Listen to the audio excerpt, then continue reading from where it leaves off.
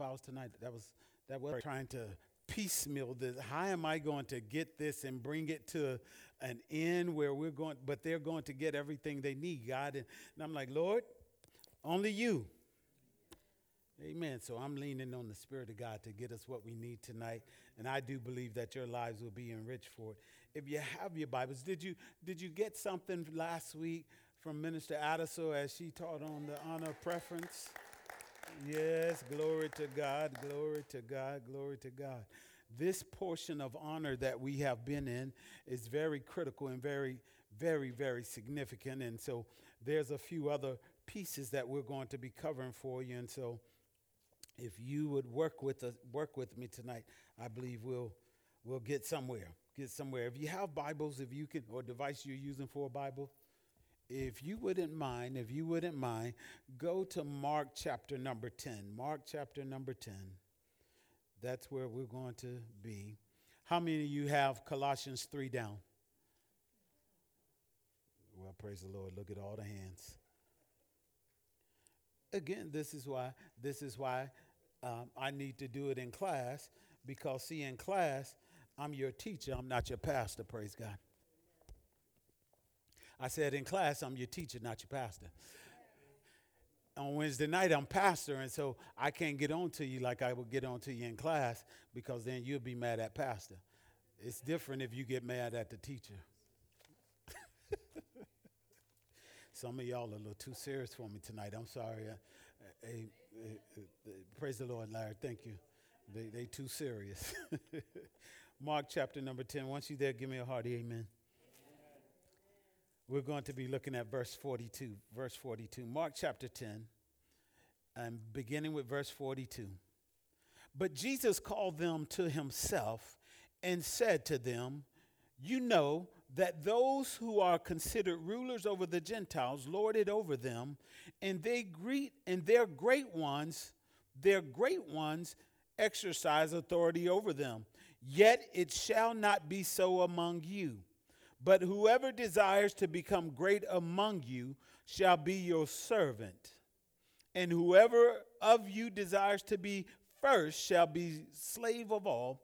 For even the Son of Man did not come to be served, but to serve, and to give his life a ransom for many. One of the first things that always jumps out to me in this text that I want you to make note of is, notice that in verse 42, the Bible says, Jesus called them to himself. It is very important when you have people who are going to serve on your behalf or represent you that they have been with you. Because they can think they are representing you well, but they have not spent time with you, and they are really misrepresenting you, and they're misrepresenting you potentially to the people God has called you to reach. So Jesus called them to himself, and he said there's a disposition, there's an attitude, there's a way that you need to be marked if you're going to represent me. And Jesus wanted to make sure that it was understood by them. And then notice what he says to them. Notice what he says in Mark 10 and 42. He says, but Jesus called them to himself and said to them, you know that those who are considered rulers over the Gentiles lord it over them, and their great ones exercise authority over them. Yet it shall not be so among you. Jesus says, I do not want your disposition to be that you're going to rule over them as though you don't have any issues. Don't you lord it over them. That's not how I want you to be. So this is very, very significant, because one of the things that Jesus did in order to be his disciple, in order to be Jesus' disciple, you had to, number one, deny yourself. Number two, you had to take up your cross daily. Come on, disciple. Yep, you got to deny yourself. Then you got to take up your cross daily, and then you got to follow Jesus. You got to follow him. Jesus went to the cross how many times? How many times we pick up our cross? Notice the difference. Notice the difference. So we should not try to handle Jesus' cross, because our blood does not have the ability to ransom or save anybody. So we leave his cross to him to handle. So every believer, everybody say every believer. Every believer is called to servanthood. Everybody that's a child of God is called to servanthood. You can't get away from it. You cannot get around it. If you're not living a life of a servant, then you are not living a Christian life. Pastor, that's pretty strong, but that's just very true. If you are not willing to be a servant, you are not living a Christian lifestyle. There's some scriptures, boy, I wish we had time to turn to. But here it is. Well, go to this one, John 13. John 13. Man, help us, Holy Spirit, tonight. Hallelujah. If you leave the time off the clock, I'll just act like the time hadn't came. Praise God. If you just leave the time off the clock, I'll act like the time hadn't came. And unless everybody just walk out, I'll just keep talking. Praise John 13, are you there? Verse number 13. You call me teacher and Lord, and you say, well, for so I am. If I then, your Lord and teacher, have washed your feet, you also ought to wash one another's feet. For I have given you an example that you should do as I have done to you. Notice that the example that Jesus left us in the earth, Jesus didn't come as a rock star. He didn't come as a corporate exec. He didn't come as a superstar athlete. He came as a servant. And that is the example that he's left us in the earth, is the example of a servant. And so he is saying that we all have to embrace the example that he has given us. So servants, watch this, servants do not have self-wills. In other words, they're not selfish. Servants do not have self-wills. They're not selfish. Their desire is to do whatever the master desires. As a servant, your desire should be whatever the master desires. Very, very, very important.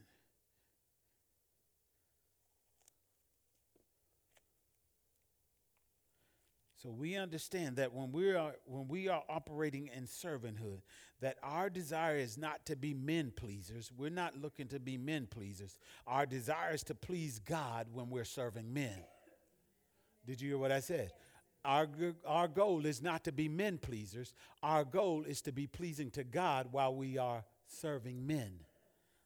Is that all right? Now, unfortunately, this sometimes happens. Well, go to 1 John 4. 1 John 4. Oh, y'all got to work tonight with me. 1 John chapter number 4. That's little John. 1 John 4, verse number 20. If someone says, I love God, and hates his brother, he is a liar. For he who does not love his brother whom he has seen, how can he love God whom he has not seen? So when the Bible says, how can you serve God when you have not seen him and not serve people that you can see? You cannot have an issue with serving people, and I don't care what color their skin is. It's not based on their race. It's not based on their sexuality. Are you hearing me? You have to be able to serve people that you see in order to say you love the God you don't see. So servanthood is critical for all of us. When you are willing to be a servant, before you can ever wear a title, you may have a title as minister. You may have a title as pastor. You may have a title as a manager on your job. You may have a title as father, wife, husband, mother. You may have any type of title. But before you wear a title in your life, before you wear a title, make sure you first embrace servant. You may be a leader. Before you embrace being a leader, make sure you embrace being a servant.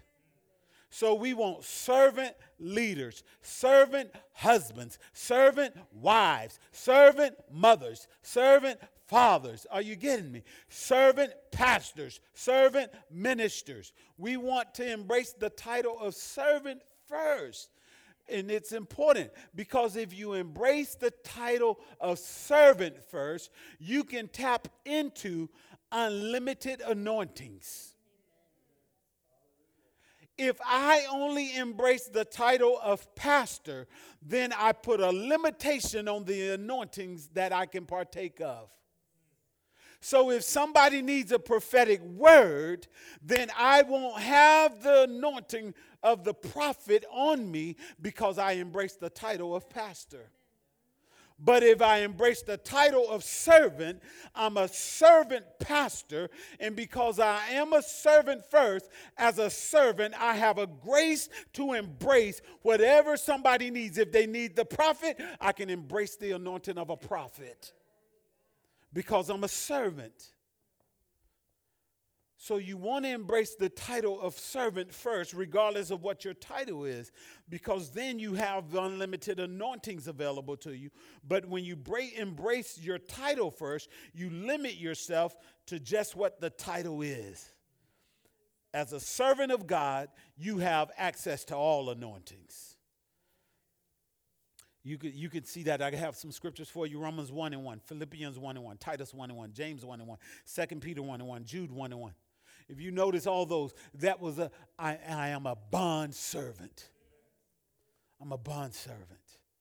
All of them had titles, but they were bond servants of Christ. And as a result, if you even go back and look in the book of Acts, where the church had been established, and now they were needing deacons and deaconess because of the racial issues that was taking place, because the Grecians were feeling like that they were being not treated as well as the Hebraic people. You'll see. Oh, y'all didn't know racism was in the word? That's why we have to deal with it in the earth, because I just slipped that in. We'll come back to it at another time. Praise God. Y'all can't get tight about that now. We're an international church, praise God. So here it is. Watch this. Because they were willing to embrace the title of servant, it was those very individuals who were casting out devils, laying hands on the sick and healing people. Are you hearing to me? Because they could tap into the unlimited anointings that was available to them. Because they didn't just stay with a title, they were willing to be servants first. Tell your neighbor, I'm a servant. As a servant, come on, say it all. Say, I am a servant. As a servant, my motto is born to help. See, that's the servant motto. Here at the family, if you are in servanthood, you know that the motto is born to help. Born to help. You are anointed to help, praise God.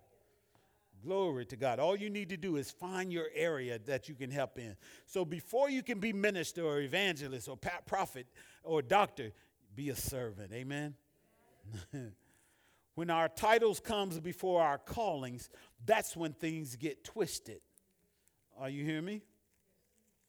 Some people, you need to remember that as a child of God, you are a servant employee. You go to serve your company, to serve your job, not on behalf of the company, on behalf of God. I serve at the pleasure of my master. And as a result, I'm here to be a blessing to you. Woo. Now go to Isaiah 10. Isaiah 10. Man, Natasha, did you get a text back? Praise the Lord, it was my son's, and he had taken it.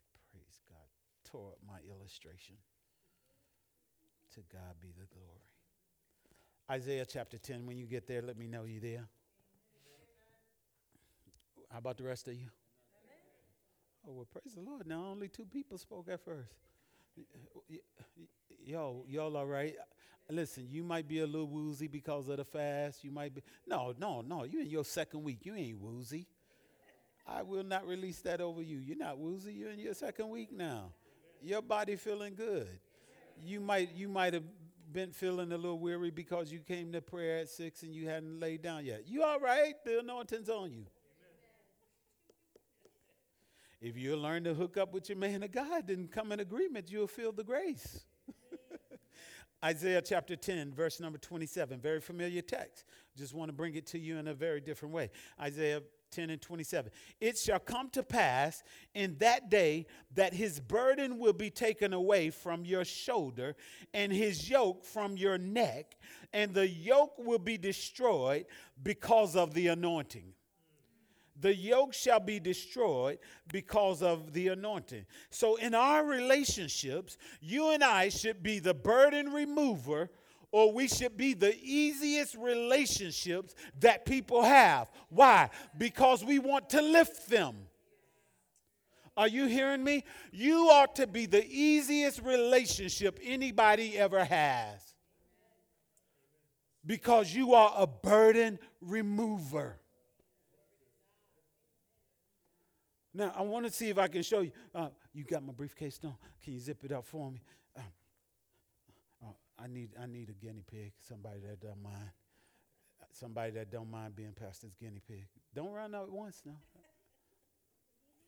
Thank you for coming. Thank you for coming. Praise the Lord. Everybody just acting in fear. Nobody would get up. Thank you. So watch this. She is here, and she is carrying something. Don't make no sense.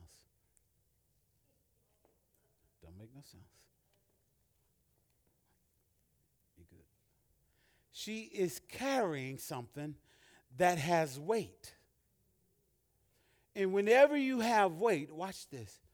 Weight will always cause your shoulders to go down. You doing so well. What a good example. You all right there? You good? Okay. Yeah. Now watch this. It shall come to pass in that day that his burdens will be taken from your shoulders. If you are going to be a burden remover, watch the Bible talks about us fulfilling the law of Christ, the law of the anointing. In order for us to fulfill the law of the anointing, that means I have to be a burden remover.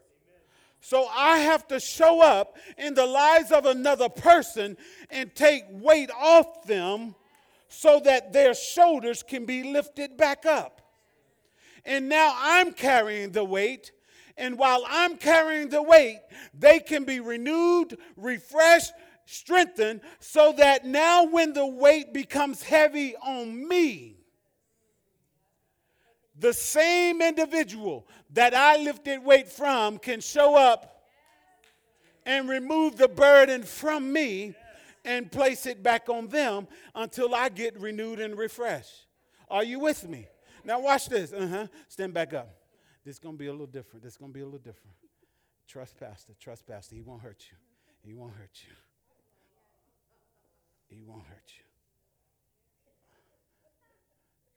got it?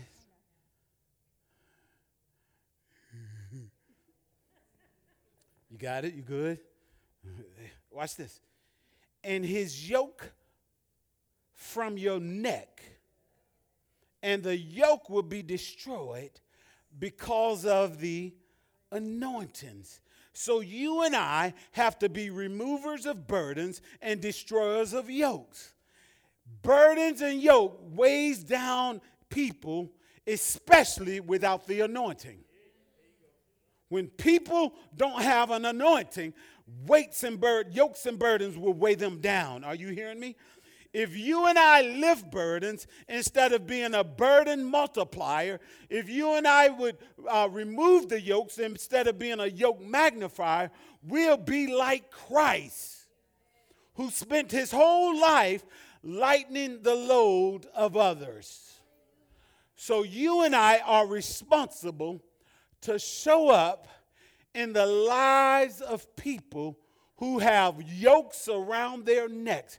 Do you know that a yoke, you get yoked together by it being around? So we are to show up and remove the yoke, from around their neck by the anointing.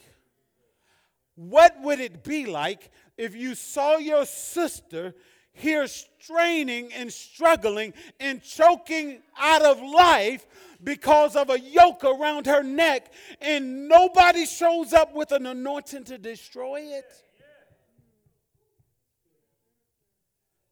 People of God, this is what we're allowing to happen in the earth right now. We're watching people's lives be destroyed, and we got the grace on us. We got the anointing on us for them, and because we don't know them, we won't go to them and remove that yoke. Because we're concerned what they may think about us or what they may say about, who do you think you are? What do you think you're capable of? Listen, I'm just a servant.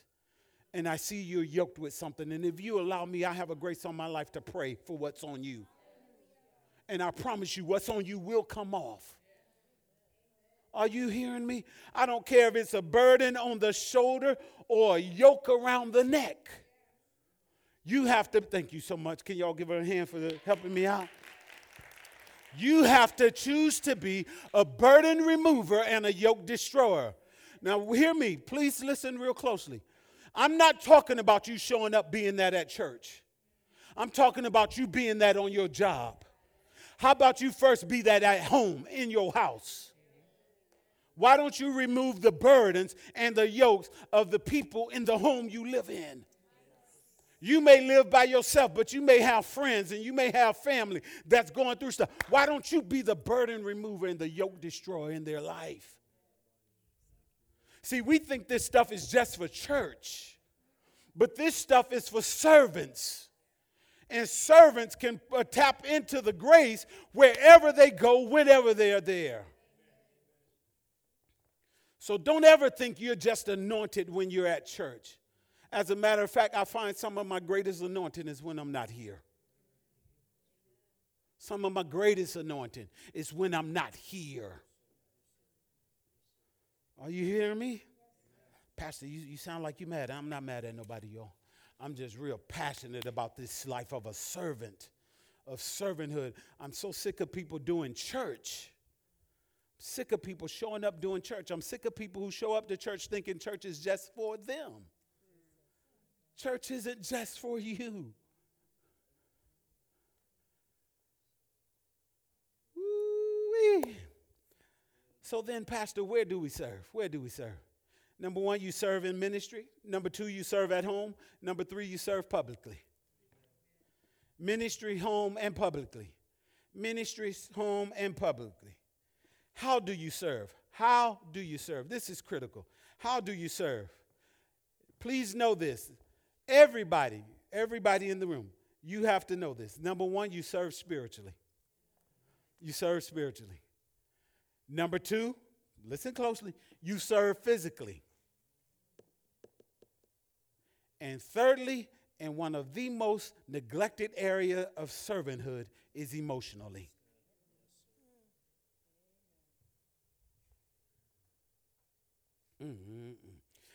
I'm going to confess, I'm going to tell on myself, because this thing was lightning rods to me while I was studying it, because I had just walked through it and I had missed it.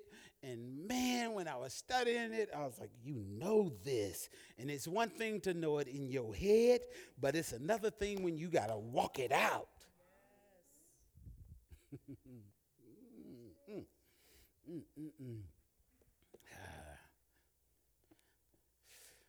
Two ways to serve spiritually.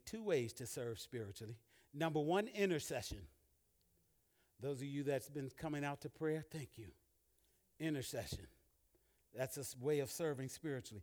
Your prayers can make the difference in the lives of others. We have to learn how to serve people in prayer. All right? Number two, man, the second way to serve spiritually is to preserve purity in others.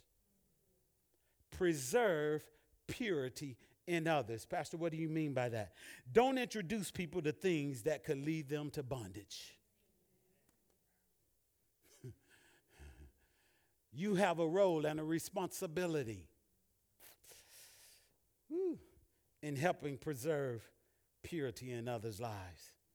As parents, we become one of the strongest conduits of purity or perversion in our children's lives. We either conduit for purity or conduit for perversion. Good question to ask yourself. Am I serving spiritually in the ministry, in my home, or in public? Am I serving spiritually in the ministry, in my house, or in public? Physical servanthood.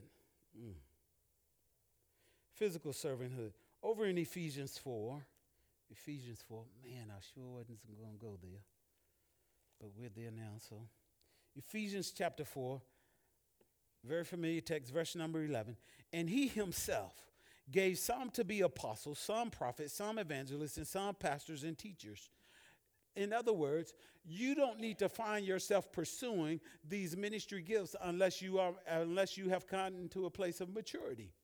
When you've reached maturity and you find yourself pursuing these place of ministry gifts, these fivefold ministry gifts, when you find yourself mature, there's a reason for the maturity.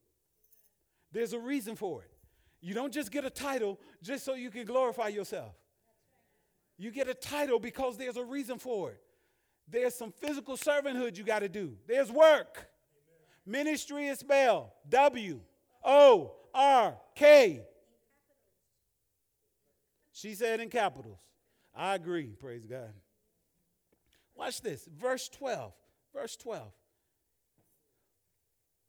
So all these gifts were given for the equipping of the saints for the work of ministry. For the work of ministry. For the edifying of the body of Christ, till we all come to the unity of the faith and of the knowledge of the Son of God, to a perfect man or mature man, to the measure of the stature of the fullness of Christ, that we should no longer be children tossed to and fro and carried about with every wind of doctrine by the trickery of men and the cunning craftiness of deceitful plotting, but speaking the truth in love may grow up. Tell your neighbor to grow up. You didn't say it like I said it. Say it like grow up. You've been that age too long, praise God. Grow up. You've been at that stage too long. Grow up.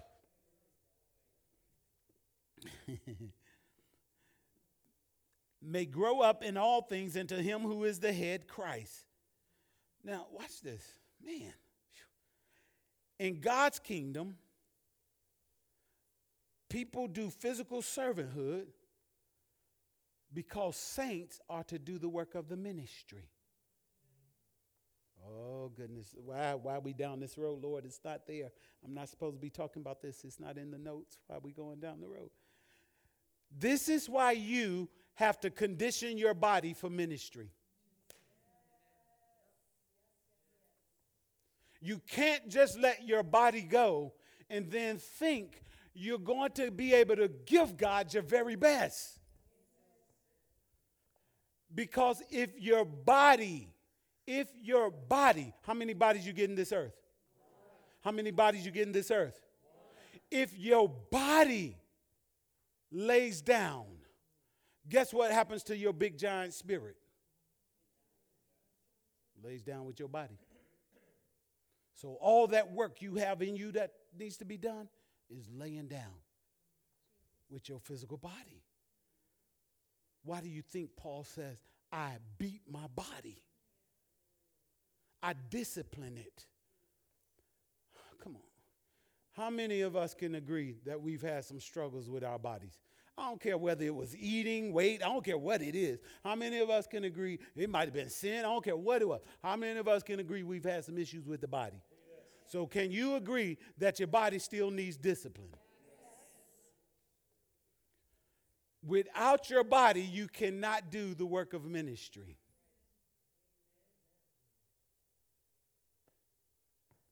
That's physical servanthood.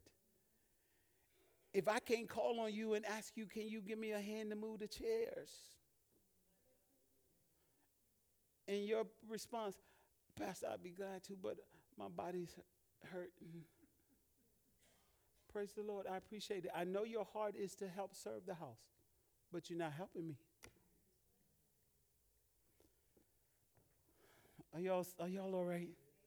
And here's what happens sometimes even in Christendom, in people's mind. People think that manual labor is like a Hispanic evangelist. They don't want to get jobs. They don't want to do what it takes. Manual labor, work. J-O-B. Are you spiritually employed? Or do you just come to eat and get fat?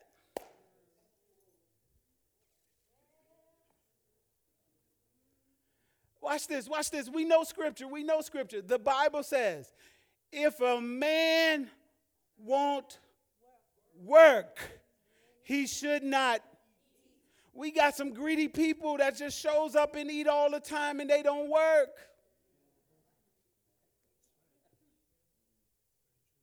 They think only 20% of the people that come should do all the work.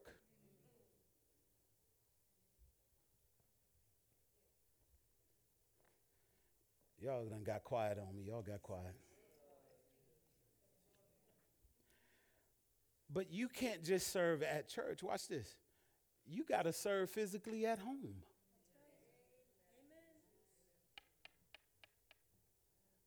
Sometimes this is important for husbandmen to hear, that sometimes when you come home from work, you got to still help at home. Physical support, physical labor is still needed of you, praise the Lord.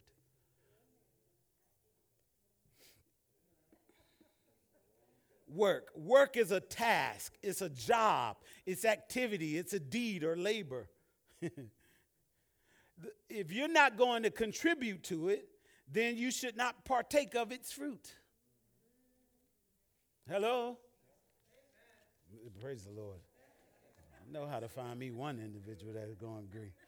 Stay hooked up, Larry. Praise God. Now, let's talk about this area because it is the most neglected area. It is the most neglected area that we have when it comes to servanthood, and that's emotional servanthood. Everybody say emotional servanthood. Emotional servanthood. This is so significant. Man, it is critical. Oftentimes, we are doing things externally, but we find out that people are hurting inside. And many times, it can be hard to articulate what's going on when you see so many good things people are doing. For example, in marital relationships, it may be hard for a wife to articulate the verbiage she's trying to use regarding her concerns in her marriage for her husband when she sees that he goes to work and he provides. So he's doing physical servanthood. She sees that he's serving in his church. So he's doing spiritual servanthood. But then when it comes to him giving her some emotional support, he checks out. Not available. Not available. Same thing with a wife. It's very important that we understand that emotional servanthood is significant. It is significant. Please listen to me. Long-term neglect of emotional needs, and if you're writing checks in someone's emotional bank, but you're not making corresponding deposits, someone will become emotionally bankrupt and suffer a tear in their spirit. And whenever an individual suffers a tear in their spirit, in particular in marriage, when a person suffers a tear in their spirit, that is where divorce comes from. Divorce shows up because somebody has been emotionally bankrupt for a long period of time and they can no longer sustain that position and their spirit has been torn. Go back and read the Bible and look at the divorce in the Bible, and you'll understand. It's the inner thing. It's an inner thing. So we have to be able to service and be servants to people's emotions. Now, what do you do? What do you do if you've grown up in ministry or grown up in church and people always putting down emotions?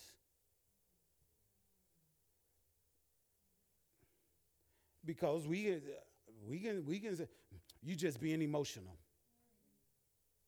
And make that a justification for not giving people the support they need.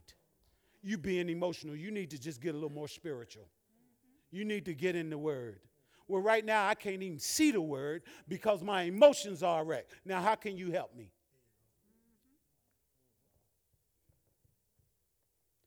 Look through your Bible and see if you could ever see Jesus turning an emotional person away.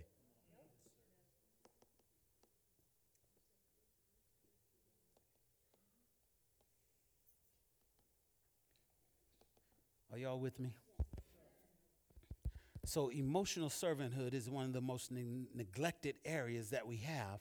We serve people spiritually, physically, but we don't do well emotionally. Purpose of the servant is to remove burdens rather than adding emotional burdens.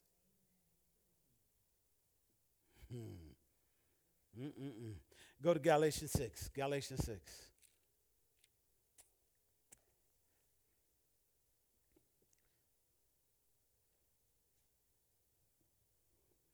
In Galatians 6,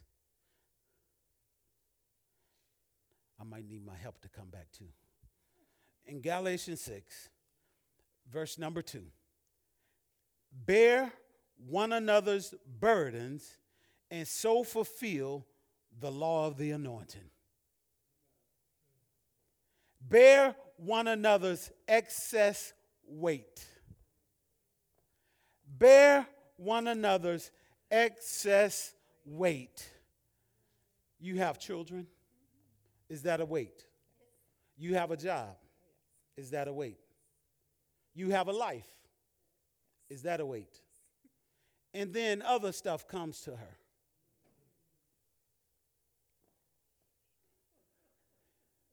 And away she goes because of the weight. And yet the Bible says, if you are anointed like you say you are, then you ought to show up in the lives of others. Listen, let me take this load while you taking care of your girls. Let me take this load off you. And when you're ready, you can get this at another time.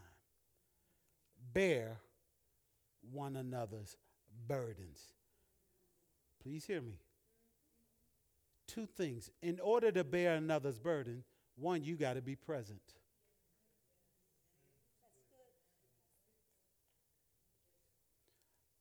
How you going to help bear my burden and you don't even come to service?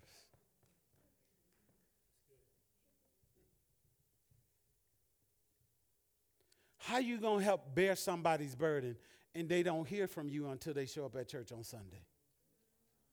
But it wasn't Sunday they needed help. It was Wednesday when it was middle of the week and they were trying to get to service, but things jumped off in their house. And the Holy Spirit brought them across your mind and you just thought you was thinking about them on your own, so you didn't call to check on them. Bear one another's burden. I know it's not yours, but bear it. Here's what shouldn't happen. She's got a life, she's got children, she's got work, and she's got extra weight. That's an excess. And here's how I show up in her life. Listen, I know you might not have the time right now, but can I give more weight? That is not serving her emotionally the way she needs it. Now, if her heart is as a servant, is to be able to help carry weight, she will potentially, oh, praise the Lord. Thank you. she'll potentially, thank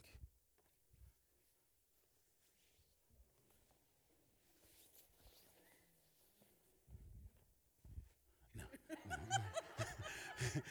She'll potentially be carrying more weight than she should. Watch this. And how many people walk by this person? Do I dare say at church? And they got weight after weight. And no one shows up to say, listen, let me bear this for you.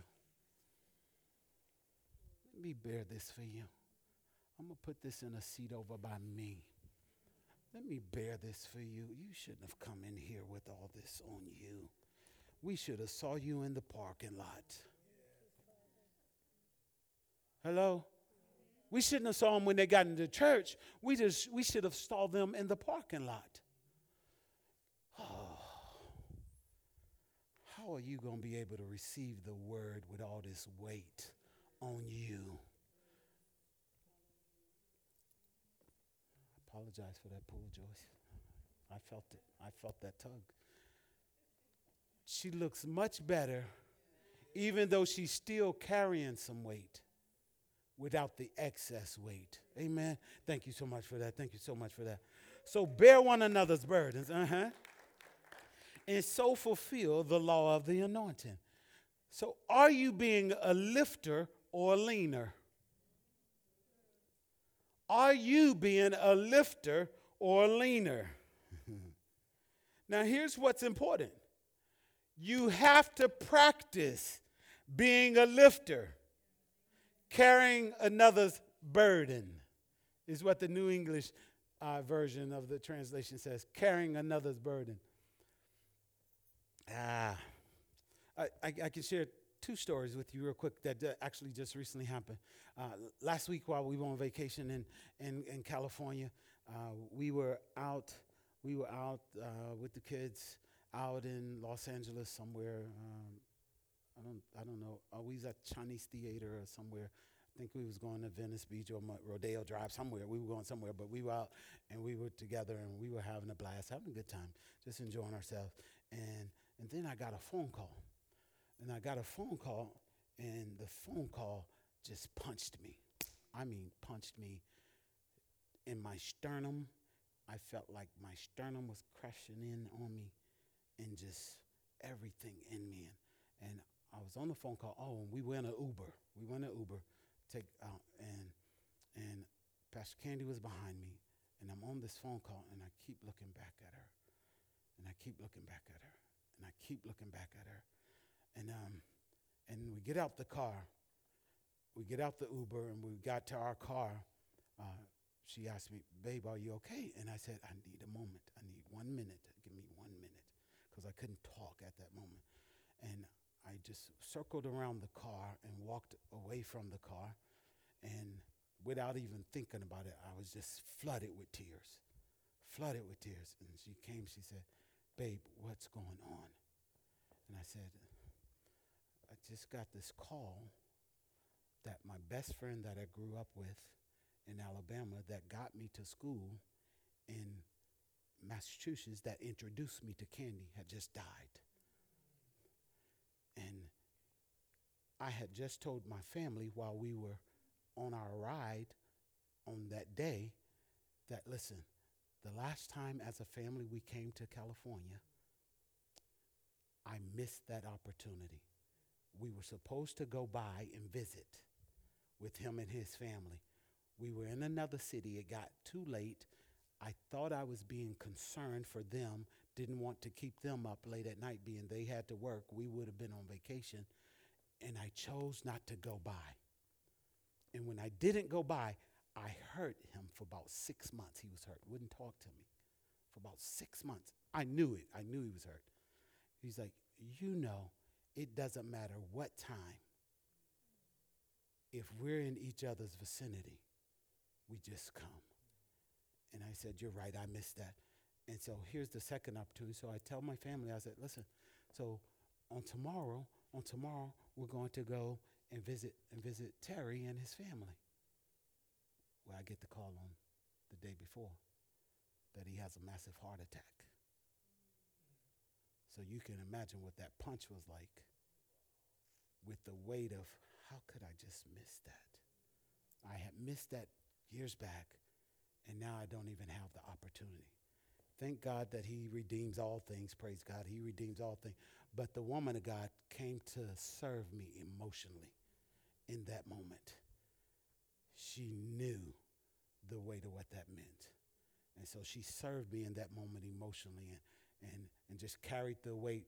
I mean, literally, I'm driving us, and just tears just flooding down my face, and in flashes of our lives together, our lives together and our journey, and how God allowed me to be in his life, to encourage him to move to California, and how God encouraged me to call him up and tell him, you need to get in a good church and get the word in you. And he did those things.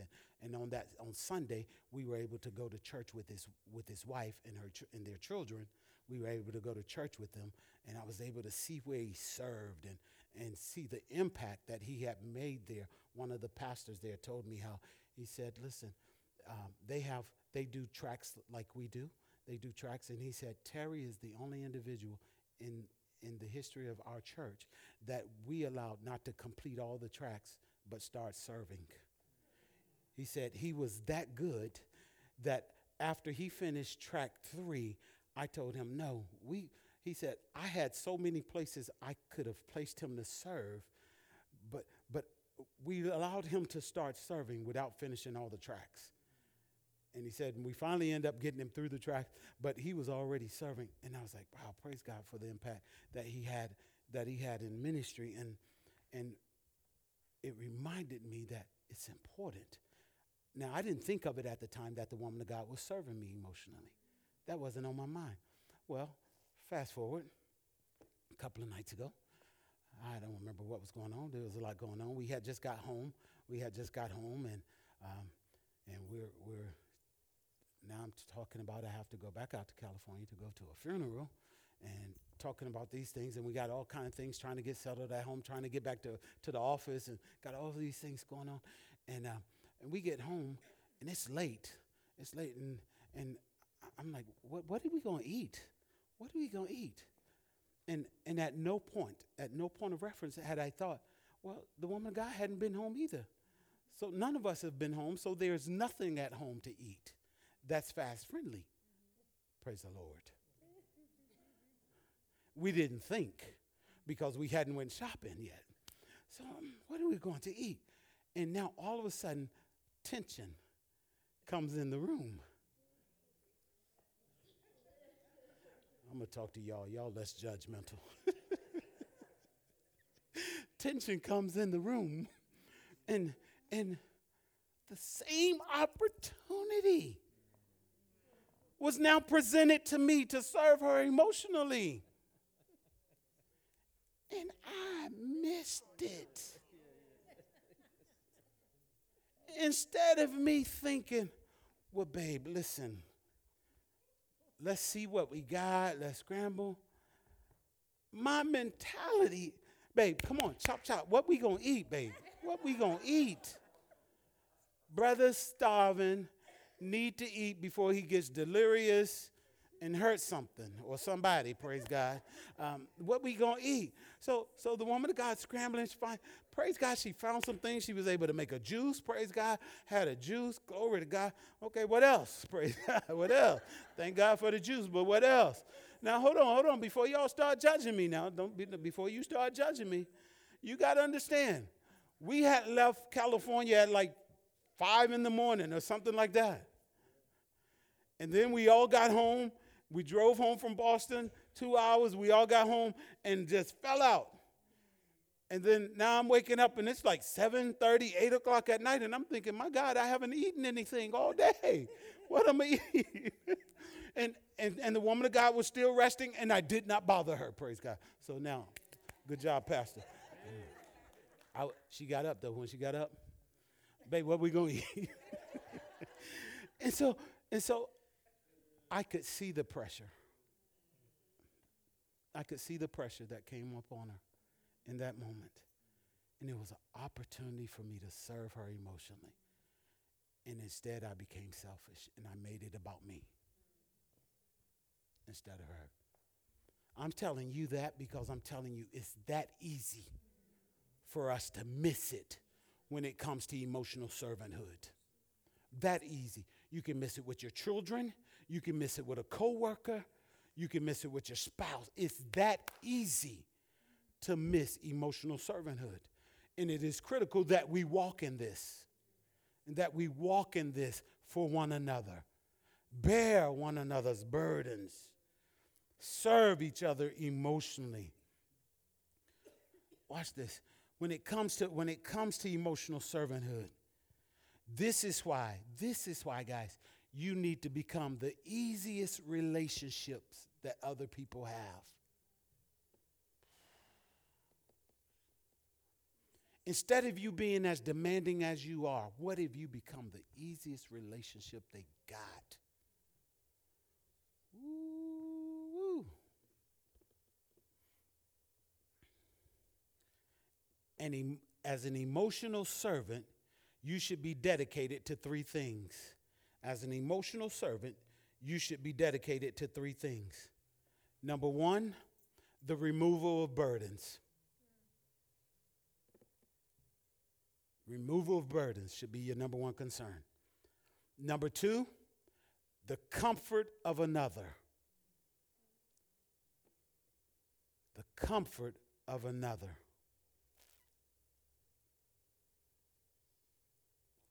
Number three,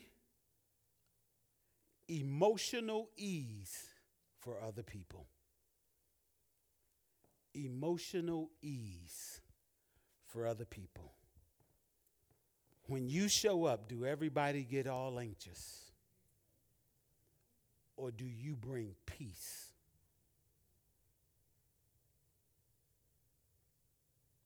Oh, they coming. Oh, they coming. Get. Do you cause others angst? Or do you bring peace? Emotional ease. So on that evening, I got that call. I laid down, had a hard time sleeping that night. And so 7:45 Eastern time is 4:45 West Coast time. I get a phone, my phone rings. I don't recognize the number. And I'm like, it's 4:45 in the morning. I'm going to sleep, trying to sleep. At 9:45 Eastern, which is now 6:45, I check my voicemail, and I have to make a phone call back to the East Coast. And I get a phone call, very disturbing phone call, from an individual. Pastor, I don't know what to do. I have to make a decision regarding my brother. He's on life support. And I don't know what I have to do. I don't know what to do. This person is no longer a member of our church.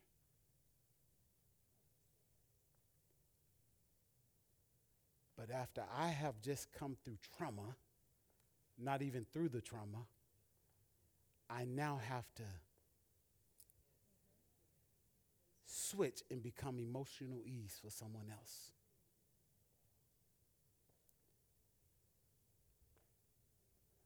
Without a thought, in and of myself, I probably wouldn't have done it. But without a thought, the grace hit me, bam, to show up in someone else's situation and to walk them and their family through a tough situation for about the next hour on the phone. We have to learn how to be gap fillers for others' emotions. Even when it's uncomfortable for you. I don't know about you, but when my emotions are kind of off kilter and high, and I like to be alone, and I don't want to, because I might not be any good to anybody at that moment. So I'd rather let me be by myself, so I don't have to be concerned about what might come out my. Let me just. But what about when you can't just be by yourself? You still need it. Even in discomfort for you, you need to be emotional comfort for others. Are you hearing me? Oh, man. Sometimes you may not even be able to serve physically, but you just having the right word at the right time can fill in a gap for somebody. If you look at don't turn there, but just write it down. 2 Corinthians 1, verses 3 through 4, you'll see that the Bible talks about, I will be what you need emotionally, peace, so you can do it for someone else. God will become your peace. When your peace have been disturbed, he'll become your peace so that you can be peace for somebody else. Are you hearing me? This is very important, very important. Physical servanthood and spiritual servanthood generates a feeling of love. Physical servanthood and spiritual servanthood generates a feeling of love. Emotional servanthood has the results of likability rather than lovability. Did you catch that? Emotional servanthood has the results of likability rather than lovability. Where there is no emotional connection, there will be a void in a relationship. Where there is no emotional connection, there will be a void in a relationship. Tim Sanders says this. He defines likability as the ability to consistently generate positive emotional experiences in others. If you're taking notes, please put that down. Likability, the ability to consistently generate positive emotional experiences in others. Right now, you can think about people who generate for you consistently positive emotional experiences. And at the same time, you can think about other people who do not generate consistently positive emotional experiences. Here's what's important. Likability affects whether people want to be around you.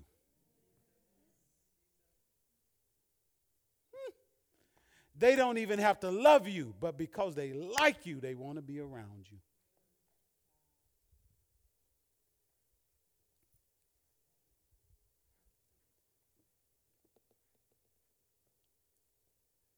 Go to Mark 10:17 real quick. I wasn't even going to have you turn there, but I think it's worthwhile to look at. My. I still got like 6 pages of notes.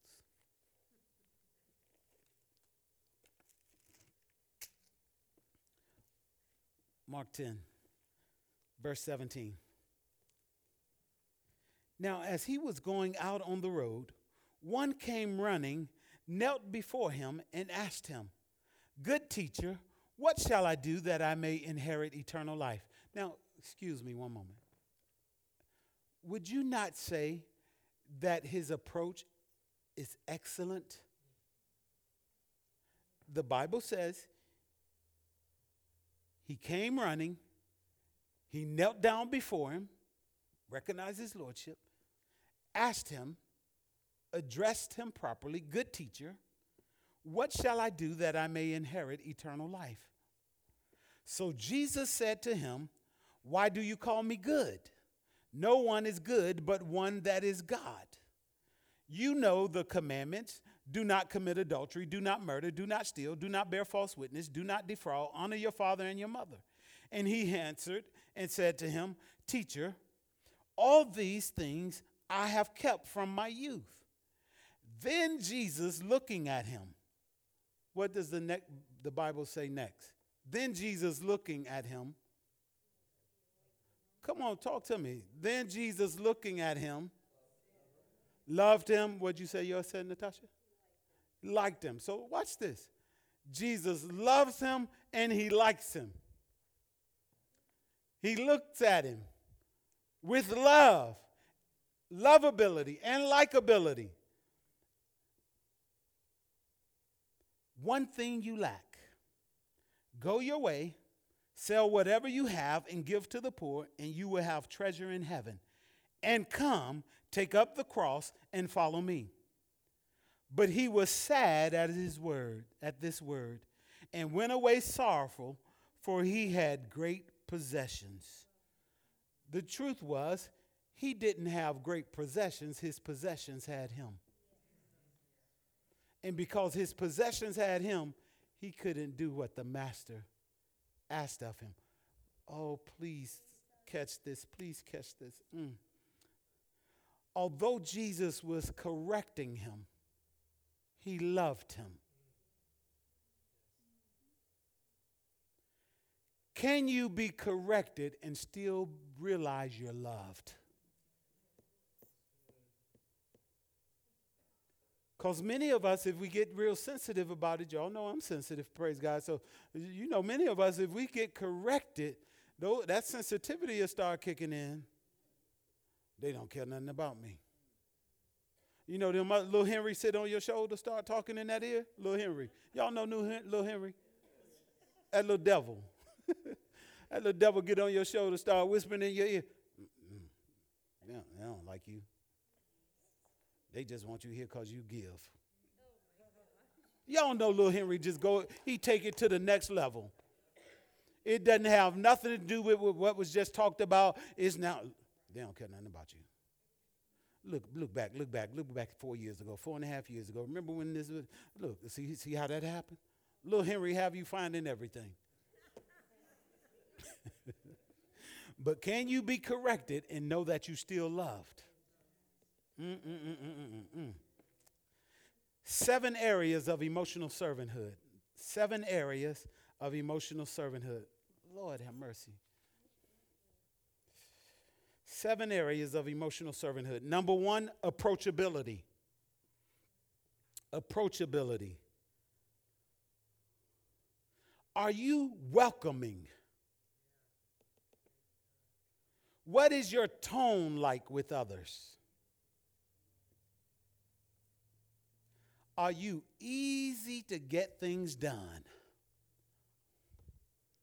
Approachability. Number 2, correctability. Correctability. Can you be told that you made a mistake without you having to have a defense and come back?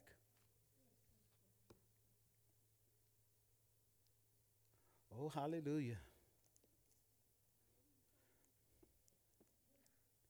Number 3, absorbing versus transferring. Absorbing versus transferring.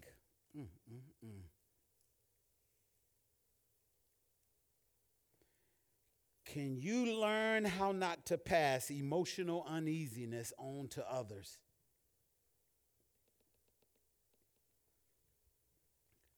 When it comes to absorbing versus transferring, if you cannot discuss a problem with the fruit of the Spirit, then you need to wait till you have peace. Amen. Hello? If you can't discuss a situation with the fruit of the Spirit, wait till you have peace before you try to talk about it. Now watch this. If the person you talk to all of a sudden decides their emotional state is going to cause the situation to escalate, it shouldn't cause you to escalate. You should stay in peace. But some of us know that other people can trigger us. Oh, see, y'all going to look like y'all don't have this stuff happening. But some of us know other people can trigger us. All of a sudden, they go up an octave. I'm going to go up an octave above that.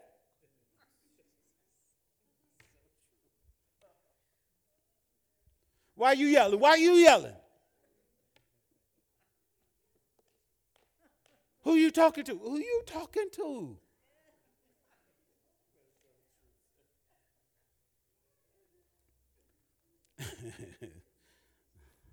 Number 4, being emotionally tuned in.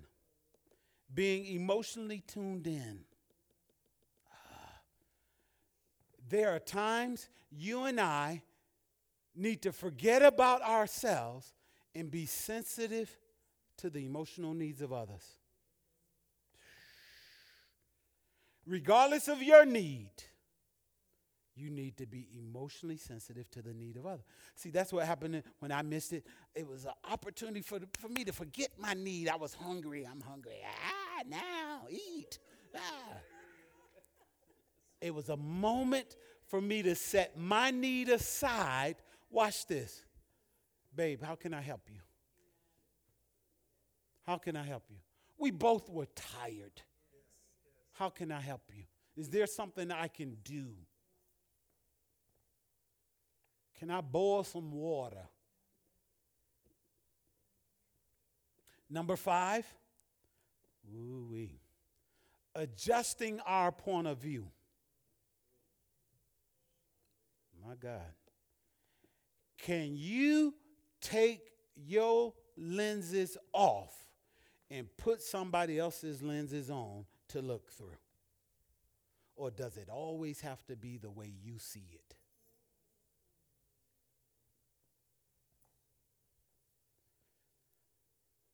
Number 6, ooh, y'all, it gets better. Number 6, helping on other people's terms. Not when it's convenient for you, but when it's on their terms and you don't have any control of it. Oh, my. You said you're a servant. See, emotional servanthood, you can't be selfish. You have to be willing to serve at the other person on the terms of the other person. Ooh, I don't feel like it.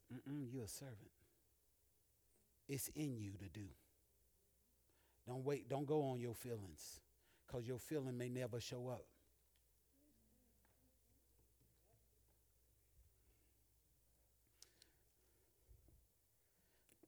Number 7, assurance and affirmation.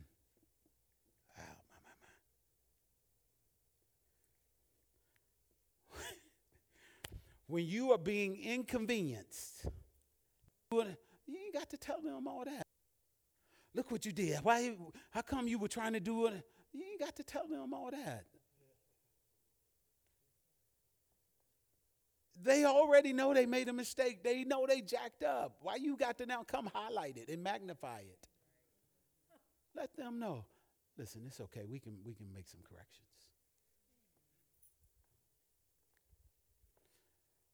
I appreciate all y'all nodding and saying, I agree, Pastor. Let me tell you, when this stuff gets tested, remember you were nodding.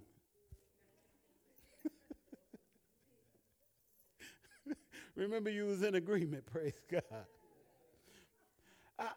How many of you know you can't talk about subject matters like this and not expect it to be tested? You're going to see somebody with burdens on them. You're going to see somebody carrying extra weight, and you're going to have the opportunity. Oh, I'm so in a hurry right now. Am I going to stop and pray for them, or I just needed to pick up this one item in the store. I'm going to pray for them in the store, and people are going to be looking at me.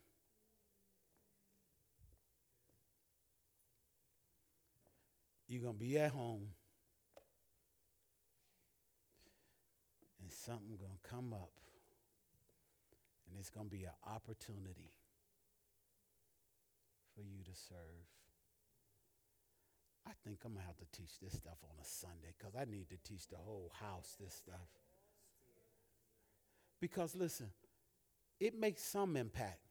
If you start serving this way, it makes some impact, but it doesn't make the greatest impact. Because the ones we're serving, they don't know why we're serving the way we're serving. They don't understand that our objective is not to be noticed, is not to be recognized. Don't highlight my service. No, it ain't about me. This is all about him. I do this for the pleasure of one. I serve for an audience of one. If I can get him to say, well done, daughter, well done, son, I know I made daddy happy. Everybody else going to be all right.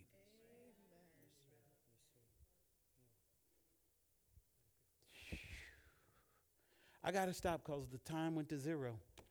I was hoping I was looking at it and it was just had been at zero, but I had seen numbers. So I can't even act like it wasn't changed. He didn't change it in my favor. Was this helpful for anybody? Was this helpful? Let me see. I think I said I had 6 more pages to go. It was just a few. It was a few. It don't matter. Praise God. The Holy Ghost had you to get what you needed. I believe he had you to receive what you had need of.